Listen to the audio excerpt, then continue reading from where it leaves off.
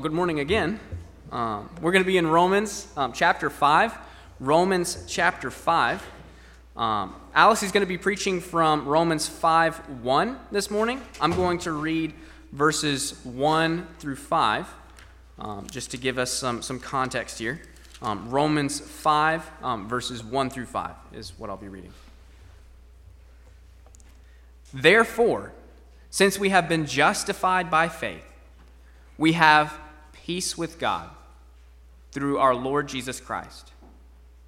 Through him, we have also obtained access by faith into this grace in which we stand. And we rejoice in hope of the glory of God. Not only that, but we rejoice in our sufferings, knowing that suffering produces endurance, and endurance produces character, and character produces hope. And hope does not put us to shame, because God's love has been poured into our hearts through the Holy Spirit who has been given to us. Let's pray together.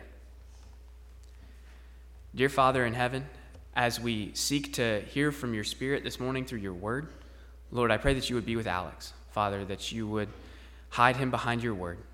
Father, that you would give him the strength to preach your word this morning, Father. Lord, I pray that you would use him, Father, as a vessel to communicate the truth that is found in your word, Father.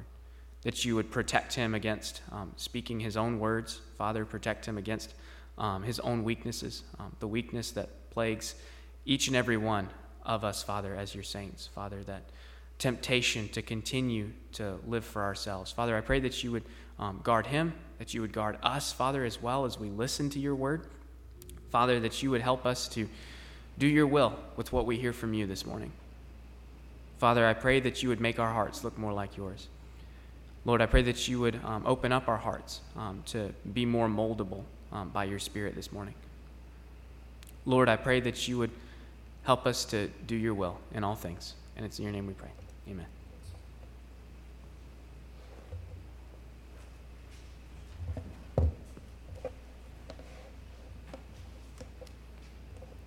All right, stay open to Romans 5, and Paul is moving into a new section of Romans.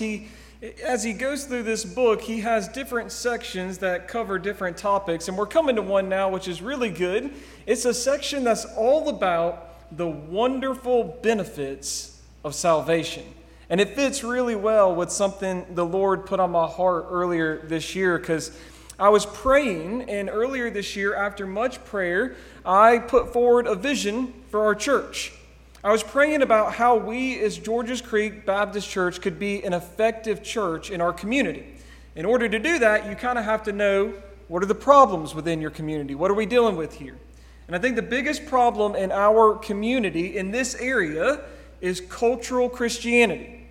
We live in a place where there is a church on every corner. If we could just number the churches on this one road, okay, we would spend some time doing it. There's a church on every corner. People in this area, almost everyone has heard the name of Jesus, and almost everybody has some level of familiarity with the gospel. They would say they know that Jesus died on the cross for their sins. They would say they believe that Jesus or God exists. These are things that people in our area readily admit. And because of that, because they've heard the name of Jesus, because they know at least a version of the gospel, and because they admit that God exists, everybody in this area thinks they are Christians, don't they? Everybody in the South. If you're born in the South, it's like you're automatically going to heaven. Everyone in this area thinks they're a Christian, but the problem is their entire faith is nothing more than simply acknowledging that God exists and going to church when it doesn't interfere with something else that they've already got planned. That's what we're dealing with here. But as I read the Bible, I see that that is not what God wants for his people. When I read the Bible, I see that God wants more for his people. And so I put forward a vision for our church. It's our vision that we want to communicate to our community, that we want to be moving towards and helping people understand. The vision is this: God wants more for you, and so do we. We want to help people move past cultural Christianity. We want to help people move past nominal Christianity. We want people to embrace the more that God has for them. God wants more for his people than just attending a gathering on a Sunday morning and calling that the faith. God wants more for his people than just superficial relationships. God wants more for his people than just routine and ritual. God wants more for you, and so do we. That does not mean, however, let's be clear about this, that does not mean that if you come to faith in Jesus, that you're going to be healthy, wealthy, and have 3 kids who never sin, okay? It's not going to happen. It does not mean that you're necessarily going to get the promotion at work. That's not what we're, touting here. It does not mean that your life is going to be easy and it's going to be free of hardships and difficulty. It doesn't mean that. But here's what it does mean, and I think this is the main idea Paul's trying to communicate in Romans 5. Salvation comes with countless benefits that God wants us to embrace and enjoy. Salvation comes with countless benefits that God wants us to embrace and enjoy. Now, that's not a message you hear a lot today, but it's true. God has more for us than what we think. And he wants us to know about those things and embrace those things. Because if we don't, it's kind of like having the brand new iPhone that can do just about anything you can imagine and then using it for nothing more than a paperweight, right? It's got all these benefits, but you don't know what they are or how to use them, so it's a paperweight. Well, in the same way, the reason God wants more for you is because God has more for you. He has more for his people. And so here's the question that we want to ask as we go through Romans 5 together. What are the benefits of being justified by faith? If it's true that God does have more for us and he wants more for us, then the question is, what are those benefits of being justified by faith? If you look with me at verse 1 of Romans 5, this is what Paul says. Therefore, since we have been justified by faith, so everything hangs on that. Since we've been justified by faith, we have peace with God through our Lord Jesus Christ. When Paul's thinking about the wonders of salvation, the very first thing that he lists as a benefit of salvation is peace with God. Now, here is what I wonder. I wonder for how many people in here today who would call themselves Christians, would peace with God be first on your list? When someone says, hey, what's so great about being a Christian? What are the benefits of salvation? Who here is going to list peace with God first? How many of you would actually remember to list it at all, right? Let's just be honest. When we think about salvation, we think, oh, we get to go to heaven. We don't go to hell. Our sins are forgiven. But so often we forget to even think about peace with God. Now, here's my question to you, church. Let's think about this. Why is that the case? Why is it that we overlook and neglect peace with God when Paul lists it as the very first benefit of salvation? Well, the more I thought about this, I thought the answer is actually pretty simple. The reason no one really emphasizes peace with God, the reason that we overlook it and neglect it is because everybody thinks they already have it. And so you don't end up desiring something that you think you already have. I will never forget, I was at a church service either earlier this year or last year, and the preacher there was going off on an absolute tangent. I know y'all know nothing about that because, anyways, this preacher was going off on a tangent. And he starts saying things like, hey, listen, man. Every other word was man, so you forgive me for that. But listen, man, God ain't mad at you, man. God's not mad at anyone, man. He's like, you hear preachers today talk about this idea of an angry God and a God who's got wrath and a God who's just angry at sinners and people like that. He's like, man, that's not my God. That's not the God of the Bible. God's not mad at you. God's not mad at anyone. God doesn't have wrath for you. You need to know that because that's not my God. Now, I couldn't believe that he said that. I was in absolute shock to see a person who's called a preacher, who has access to God's word, saying things like that. But let me tell you what absolutely devastated me. What cut me to the core was as I looked around, almost every head in there was nodding. Almost everybody there was smiling. I started listening and everybody was saying amen. They all agreed with him. And in that moment, I realized that's the overwhelming belief of the world. That's exactly what it is. Almost everybody believes exactly what he said, that they are good with God. Of course God's not angry with them.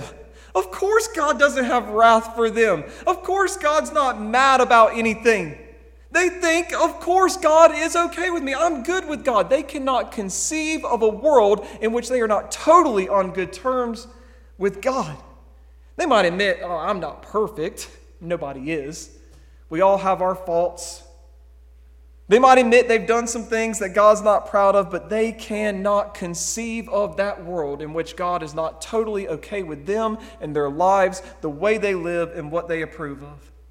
Like that false preacher, they honestly believe that God's not angry with anyone, that he doesn't have wrath for anyone. And so, of course, they don't desire peace with God because they think they already have it. Here's the problem, church, and I hope you understand this. The Bible says there is no neutrality with God. Jesus said those who don't sow with us, they're not neutral. They're sowing against us. There is no neutrality with God.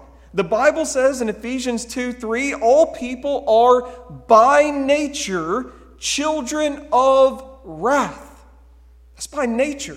Paul's going to go on in Romans 5:10 to say that all people are by nature enemies of God. They're not friends of God. They're not neutral with regard to God. They are enemies of God. So all people are by nature enemies of God and at war with God. Now listen to me. I want you to hear me say this.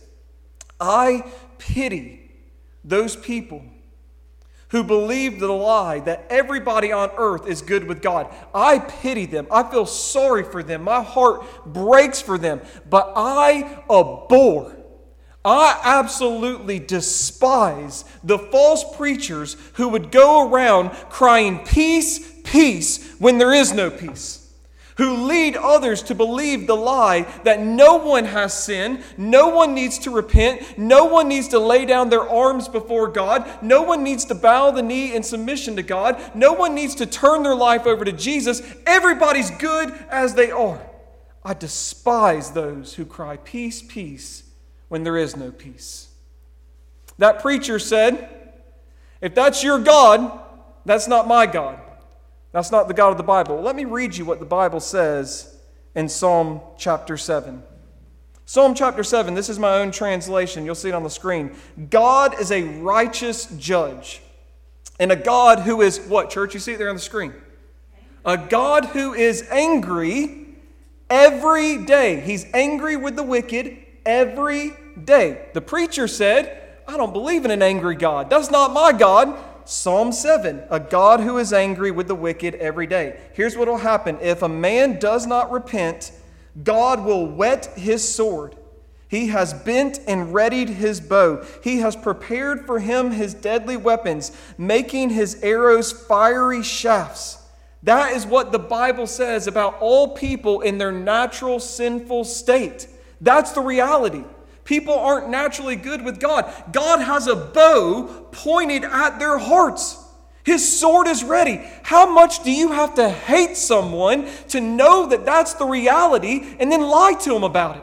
It's like a doctor who refuses to tell his patient that they have stage 4 cancer because they don't want to hurt their feelings.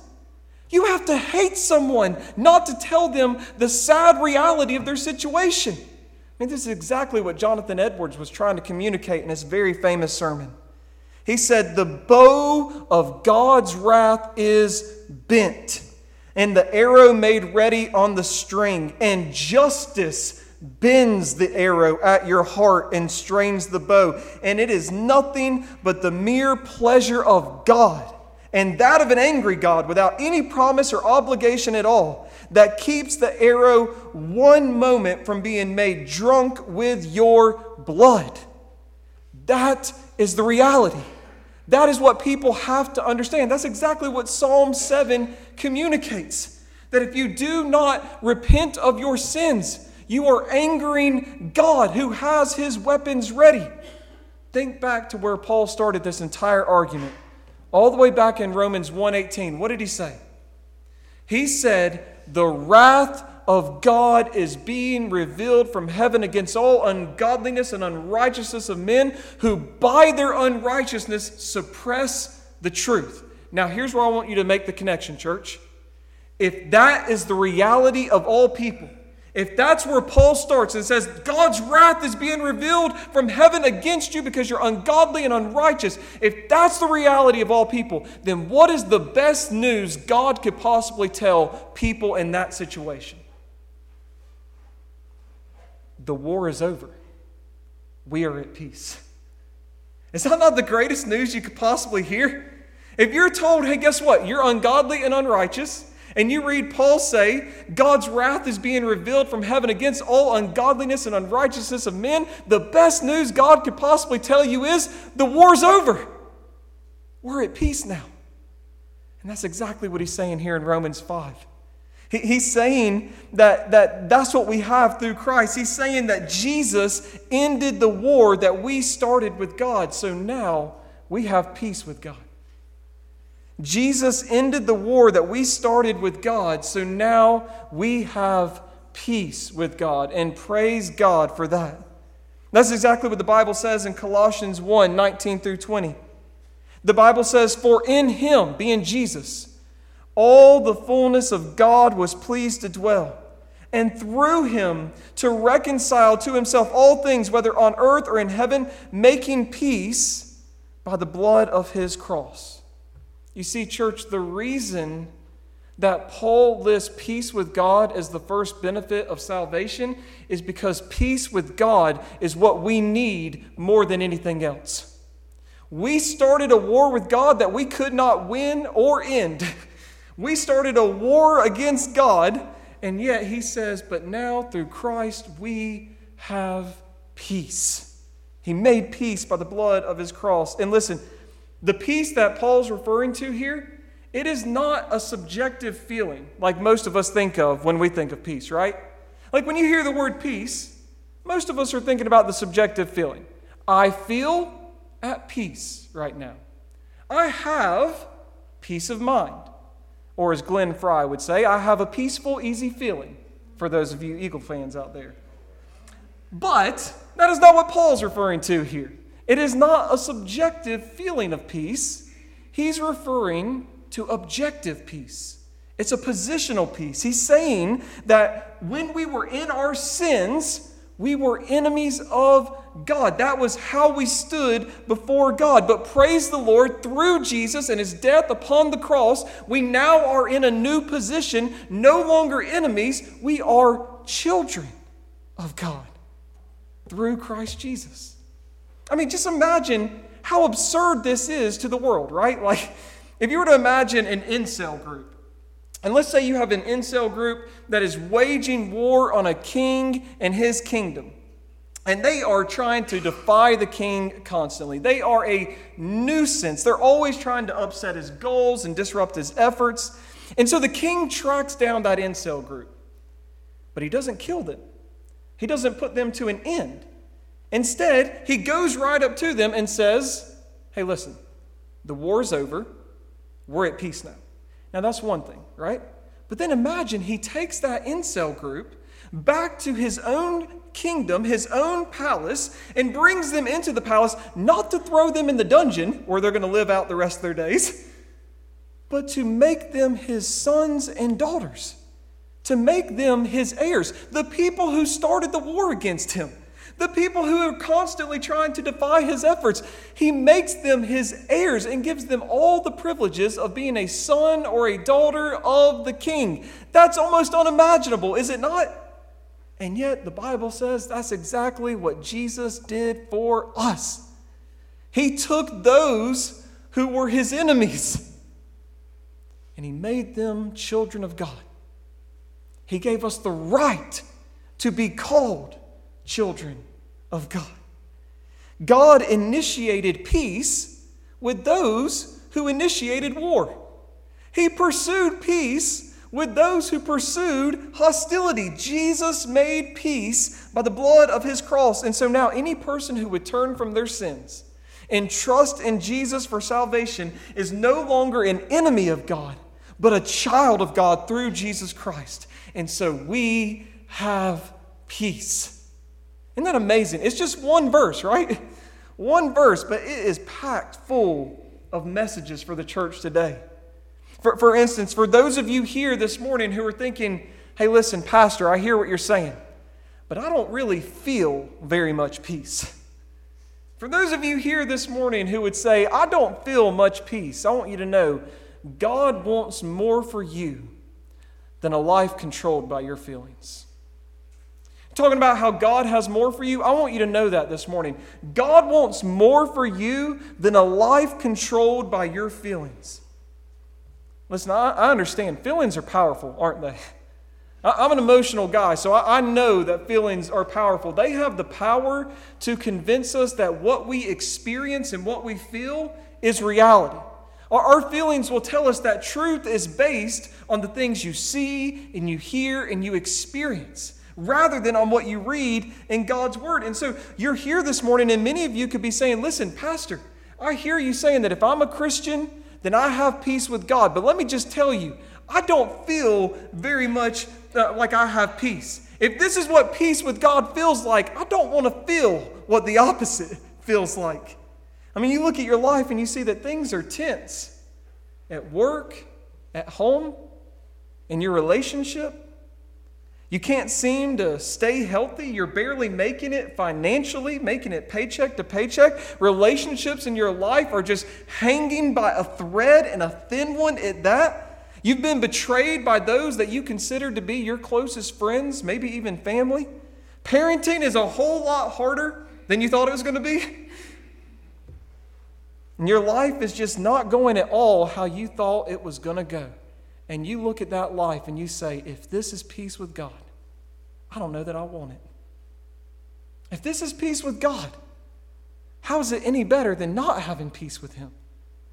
And I want to just say this with love, because what could happen is if you start looking at your life that way, you can start to feel like God is out to get you, right? The reason all this bad stuff is happening to me is because God's angry with me, right? The reason that this bad stuff is happening, the reason life is so hard, is because the war is still ongoing. He still has wrath for me. And so you end up saying, I don't have peace, and the reason I don't feel peace is because God must still be out to get me. And so you're saying I've got peace, Pastor, but I don't feel it. Listen to me this morning. I'm going to say it with love. The reason you feel that way is because you are basing your idea of peace on your subjective experiences rather than on the objective truth of God's Word. The reason you're feeling that way is because you're basing your entire definition of peace on what you feel and experience rather than on what God says. Because I read here, the Bible says, if you have turned from your sins, you've trusted in Christ for salvation, you have peace with God, regardless of what you feel, regardless of what you experience, regardless of what you see, you have peace with God. That is the truth. That is fact, not your feelings. This is the wonderful news of having salvation in Christ. We have peace with God, and it is objective peace. It doesn't mean that we're always going to feel it, right, church? You're not always going to feel at peace. It doesn't mean that we're not going to face hard times, times of difficulty and suffering and trials. But I want you to understand that those difficulties, listen to me on this, okay? Those difficulties are not evidences that God is angry with you. If you're a Christian, all those hardships are not evidences that God is out to get you, that you have upset Him, that the war is restarted, that He has wrath for you. If you are a Christian and you have peace with God, it means that you and God are on good terms now. That's what it means to have peace with God. It means that your standing with God is secure and unchanging. It means that in the midst of every one of life's difficulties and hardships, you can say, it is well with my soul because I have peace with God through Christ. Maybe many of you might know the story of how that hymn was written. It is well, one of the best hymns there is, right? It's written by Horatio Spafford. He was living in America. He fell on some hard times, he and his family, and so he decided they were going to go visit their good friend, the evangelist D.L. Moody, over in England. So he puts his wife and his 4 daughters on board a ship going to England. He had to stay behind to take care of some business. He was going to meet up with them. On their way over, their ship collided with another ship, and almost everybody died at sea. including all 4 of Horatio Spafford's daughters. His wife did survive, and when she made it to England, and it's really cool, you can still see this today, she sent him a telegram that said, "Saved alone. What shall I do?" And in an instant, his entire life was turned upside down. He had 4 daughters in one moment, and then in the next, he finds out they all died at sea. Heartbroken and devastated. And so he gets on the first ship he can find going over to England. And as they're making their way across the sea, he's standing there on the deck at one point, and the captain comes to him and says, "Sir, I thought you might just like to know that we're now passing over the very place where your daughters died." All of that agony restarted again. Pain and heartbreak welled up within him. And yet he recalls that in that very moment, when he found out where he was, the words to "It is well" came to his mind. Do you remember how that hymn starts? When peace like a river attendeth my way, when sorrows like sea billows roll. You see where he gets the imagery now. Whatever my lot, thou hast taught me to say, it is well. It is well with my soul. What he was saying in that hymn was whether he experienced subjective times of peace and comfort, or whether he experienced gut-wrenching agonies that made him wonder how he could even continue living. Whether he experienced it, whatever he experienced, he could say in the midst of it all, "It is well with my soul," because he had peace with God through Jesus Christ. He knew that his peace with God was secure. And so no matter what he experienced, he did not base his relationship with God on his trials or his hardships, but on what God's word said. And God's word said, "You have peace." That's what I want you to know this morning as well, church. That God wants more for you than a life controlled by your feelings. The Bible says if you've been justified, you have peace with God. So embrace it, church. Enjoy it. Rejoice in it. Don't waste it by allowing your feelings to control you and convince you of something other than what God says in His Word. But there's more here than that. There are some here this morning who always anticipate the worst.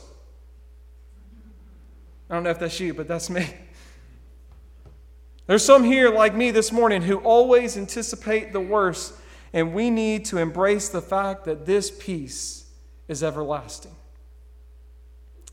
Let me tell you why that's good news. That's because that kind of peace is hard to come by in this world, isn't it?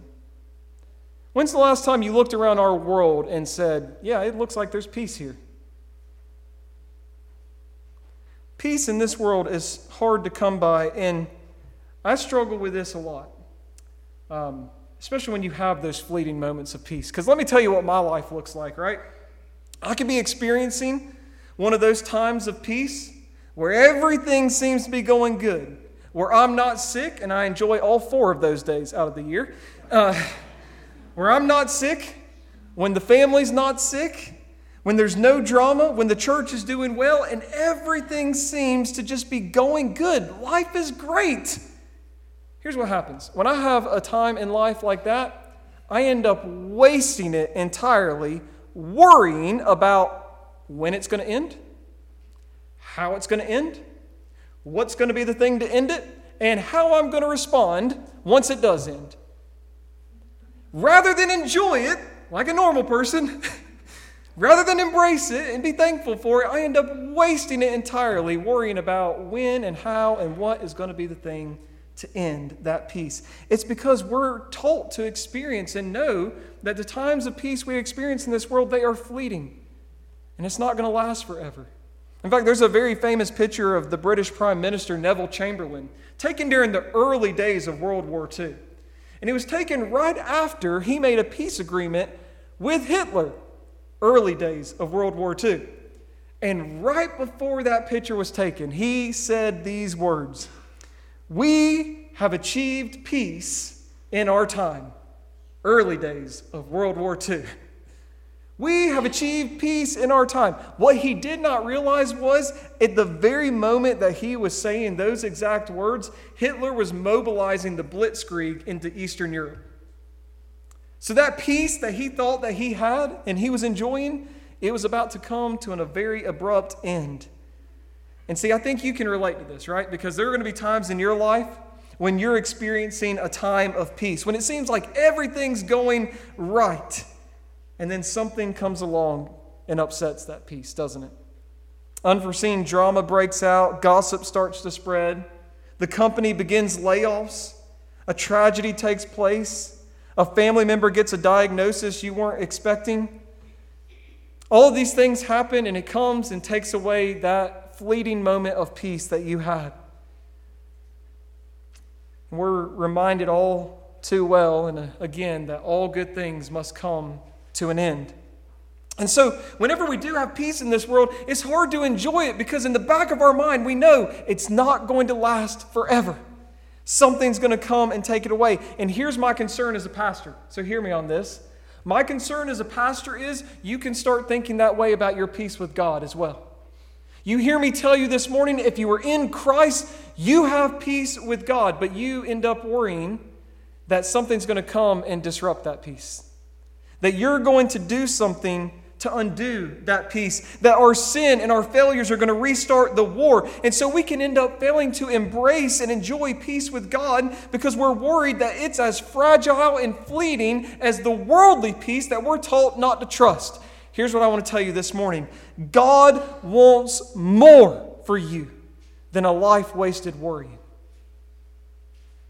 God wants more for you than a life wasted worrying, especially about something that's never going to happen, especially about something that never could happen. Paul says in this one verse, we have peace with God through who, church? Through you? Through our Lord Jesus Christ. Jesus' blood is what makes peace between us and God. So hear me on this. I want you to think about it like this. As long as the Father is pleased with the blood of Jesus, there will be peace between us and God. Now here's my question. Is there ever going to be a time when the Father is no longer pleased with the blood of Jesus? No. And so what that means for us is that this peace is everlasting because it is entirely dependent not on what you do, but on what Jesus has done. His blood made the peace, and God is satisfied with the blood of Jesus, and so there will always be peace between you and God who are in Jesus Christ. You might say, well, Pastor, here's the thing. What if I mess up again? I'm not perfect. What if I sin again? What if I continue to struggle? You're going to. I'm not going to lie to you. You will. You might even sin before you leave here today. You can sin on your way home. You're going to mess up again. You're not going to be perfect, but I want you to understand you didn't obtain peace with God through your own efforts. You didn't obtain peace with God through your own works. Peace with God is not dependent on your ability to maintain it. Peace with God is entirely dependent on what Jesus has done. And I remember him saying on the cross, it is finished. Do you believe that today? Can you trust God enough and know that your peace with him is not dependent on you and your performance? It's dependent on what Jesus has done. Isn't that something you want to embrace today? That's something you want to enjoy. It means that we can stop worrying. We can stop worrying that we're going to upset this peace or undo this peace. We can stop worrying that it is dependent on us. Listen, if you're in Christ, God has no wrath for you anymore. That's been poured out on Jesus entirely, so we can embrace peace with God and enjoy that peace. One final thing I want to tell you this morning. God wants more for you than a life of mere existence. Anybody believe that this morning? God wants more for you than a life of mere existence. Because life can feel like we're just existing sometimes, right? You go to school for however many years, just so you can get a job working 9 to 5, just so you can make barely enough money to pay the bills and pay for food, just so you can go back to work and continue to make barely enough money to pay your bills and pay for food and things like that. And you do that all the way until you retire. Then in retirement, you find a nice routine that you do every day, and then you die, and there's life. There's got to be more than that, right? Don't you think that God wants more for you than a life of mere existence? And here's what concerns me even more, is that sometimes we can just merely exist as Christians in our walk with God, can't we? We can be tempted to think that to be a Christian is nothing more than to acknowledge God's existence and go to church on a Sunday morning, and then other than that, we're just kind of waiting around for God to call us home or for Jesus to return. God wants more for you than a life of mere existence. God has more for you than that. God wants you to embrace the life He's given you. The Bible says, and this is what Jesus said, He came that we might have life and have it abundantly. I mean, listen, there's a war going on in Ukraine right now. You want to know what the Ukrainians would do right now if they found out the war with Russia was over and they had peace? They'd go out and celebrate. They would go out and live every single day to the fullest because they would be able to, because there was peace. Peace enables us to live a life to the max, the way that God intends us to. So how much more should we, as Christians, embrace the lives that God has given us and make the most of them? Christians should be the most joyous people on earth. We should be the ones making the most out of every single day. And we should be embracing the purposes that God has given us. Because, listen, God didn't save you for you to sit on the sidelines and just wait for Him to return. Okay? He saved you for a purpose. The Bible says in Ephesians 2:10, "For we are His workmanship, created in Christ Jesus for good works, which God prepared beforehand, that we should walk in them." And the primary good work that God has given us is to be peacemakers and to take up the ministry of reconciliation. Jesus said in Matthew 5:9, "Blessed are the peacemakers, for they shall be called sons of God." So this is how it works. Just as Jesus made peace between us and God by the blood of His cross, those of us who are now Christ followers are called to go and make peace between others and God through the ministry of reconciliation that He's given us. That's what Paul says in 2 Corinthians 5. He said, "All this is from God, who through Christ reconciled us to Himself and gave us the ministry of reconciliation. That is, in Christ, God was reconciling the world to Himself, not counting their trespasses against them, and entrusting to us the message of reconciliation. Therefore, we are ambassadors for Christ, God making His appeal through us. We implore you, on behalf of Christ, be reconciled to God." You see, church, this peace is available today. It's available to anyone who would turn from their sins and trust in Jesus, and God has entrusted you with that message of peace and reconciliation. So don't keep it to yourselves. Don't merely exist. Live out your purpose. Go and proclaim this message to a lost and dying world. Tell others about the wonders of salvation in Christ. Tell people about the wonders of having peace with God. Tell them that salvation comes with countless benefits that God wants us to embrace and enjoy, like having peace with Him.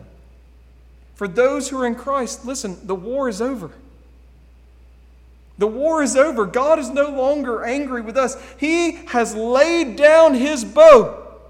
He has put aside His sword. And so, listen, no more letting our feelings control us.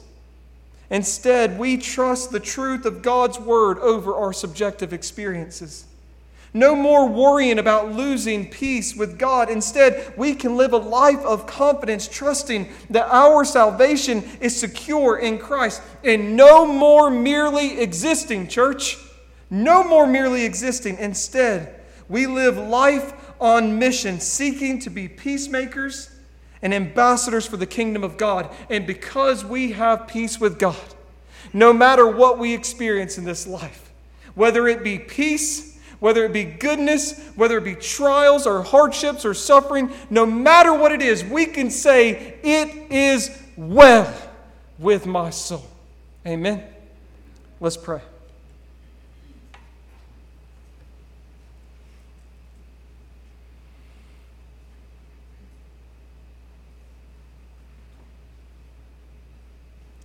Father God, we ask now that you would help us. Help us, Lord, to move past the version of Christianity that we are surrounded with in our culture. A version, God, that says all we have to do is acknowledge your existence, and that's enough to make us redeemed. Lord, if there's anyone here this morning who believes that falsehood, who would say about themselves, yeah, I believe that God exists, but who's never actually repented of their sins and turned from their sins and trusted in Christ alone for salvation. God, I ask that you would convict them, and that you would draw them to yourself. Lord, would you help us move past this weak and unbiblical version of Christianity that says all we have to do is acknowledge your existence and then come to church on a Sunday morning. That says all that salvation is just simply going to heaven and not going to hell. That all that the Christian life is just routine and ritual. God, would you move us past that? Would you help us embrace the more that you have for us? Would you show us how much you have for those in Christ? Help us to be able to know what those things are, to embrace those things and enjoy those things, especially what we learned about this morning. Having peace with you. That through Christ we are no longer enemies. We are no longer at war. But because of what Jesus has done, we are your children. God, would you start a revival here in this church and in this community of people who are so sold out for Jesus and the gospel and biblical Christianity that it would be all-consuming.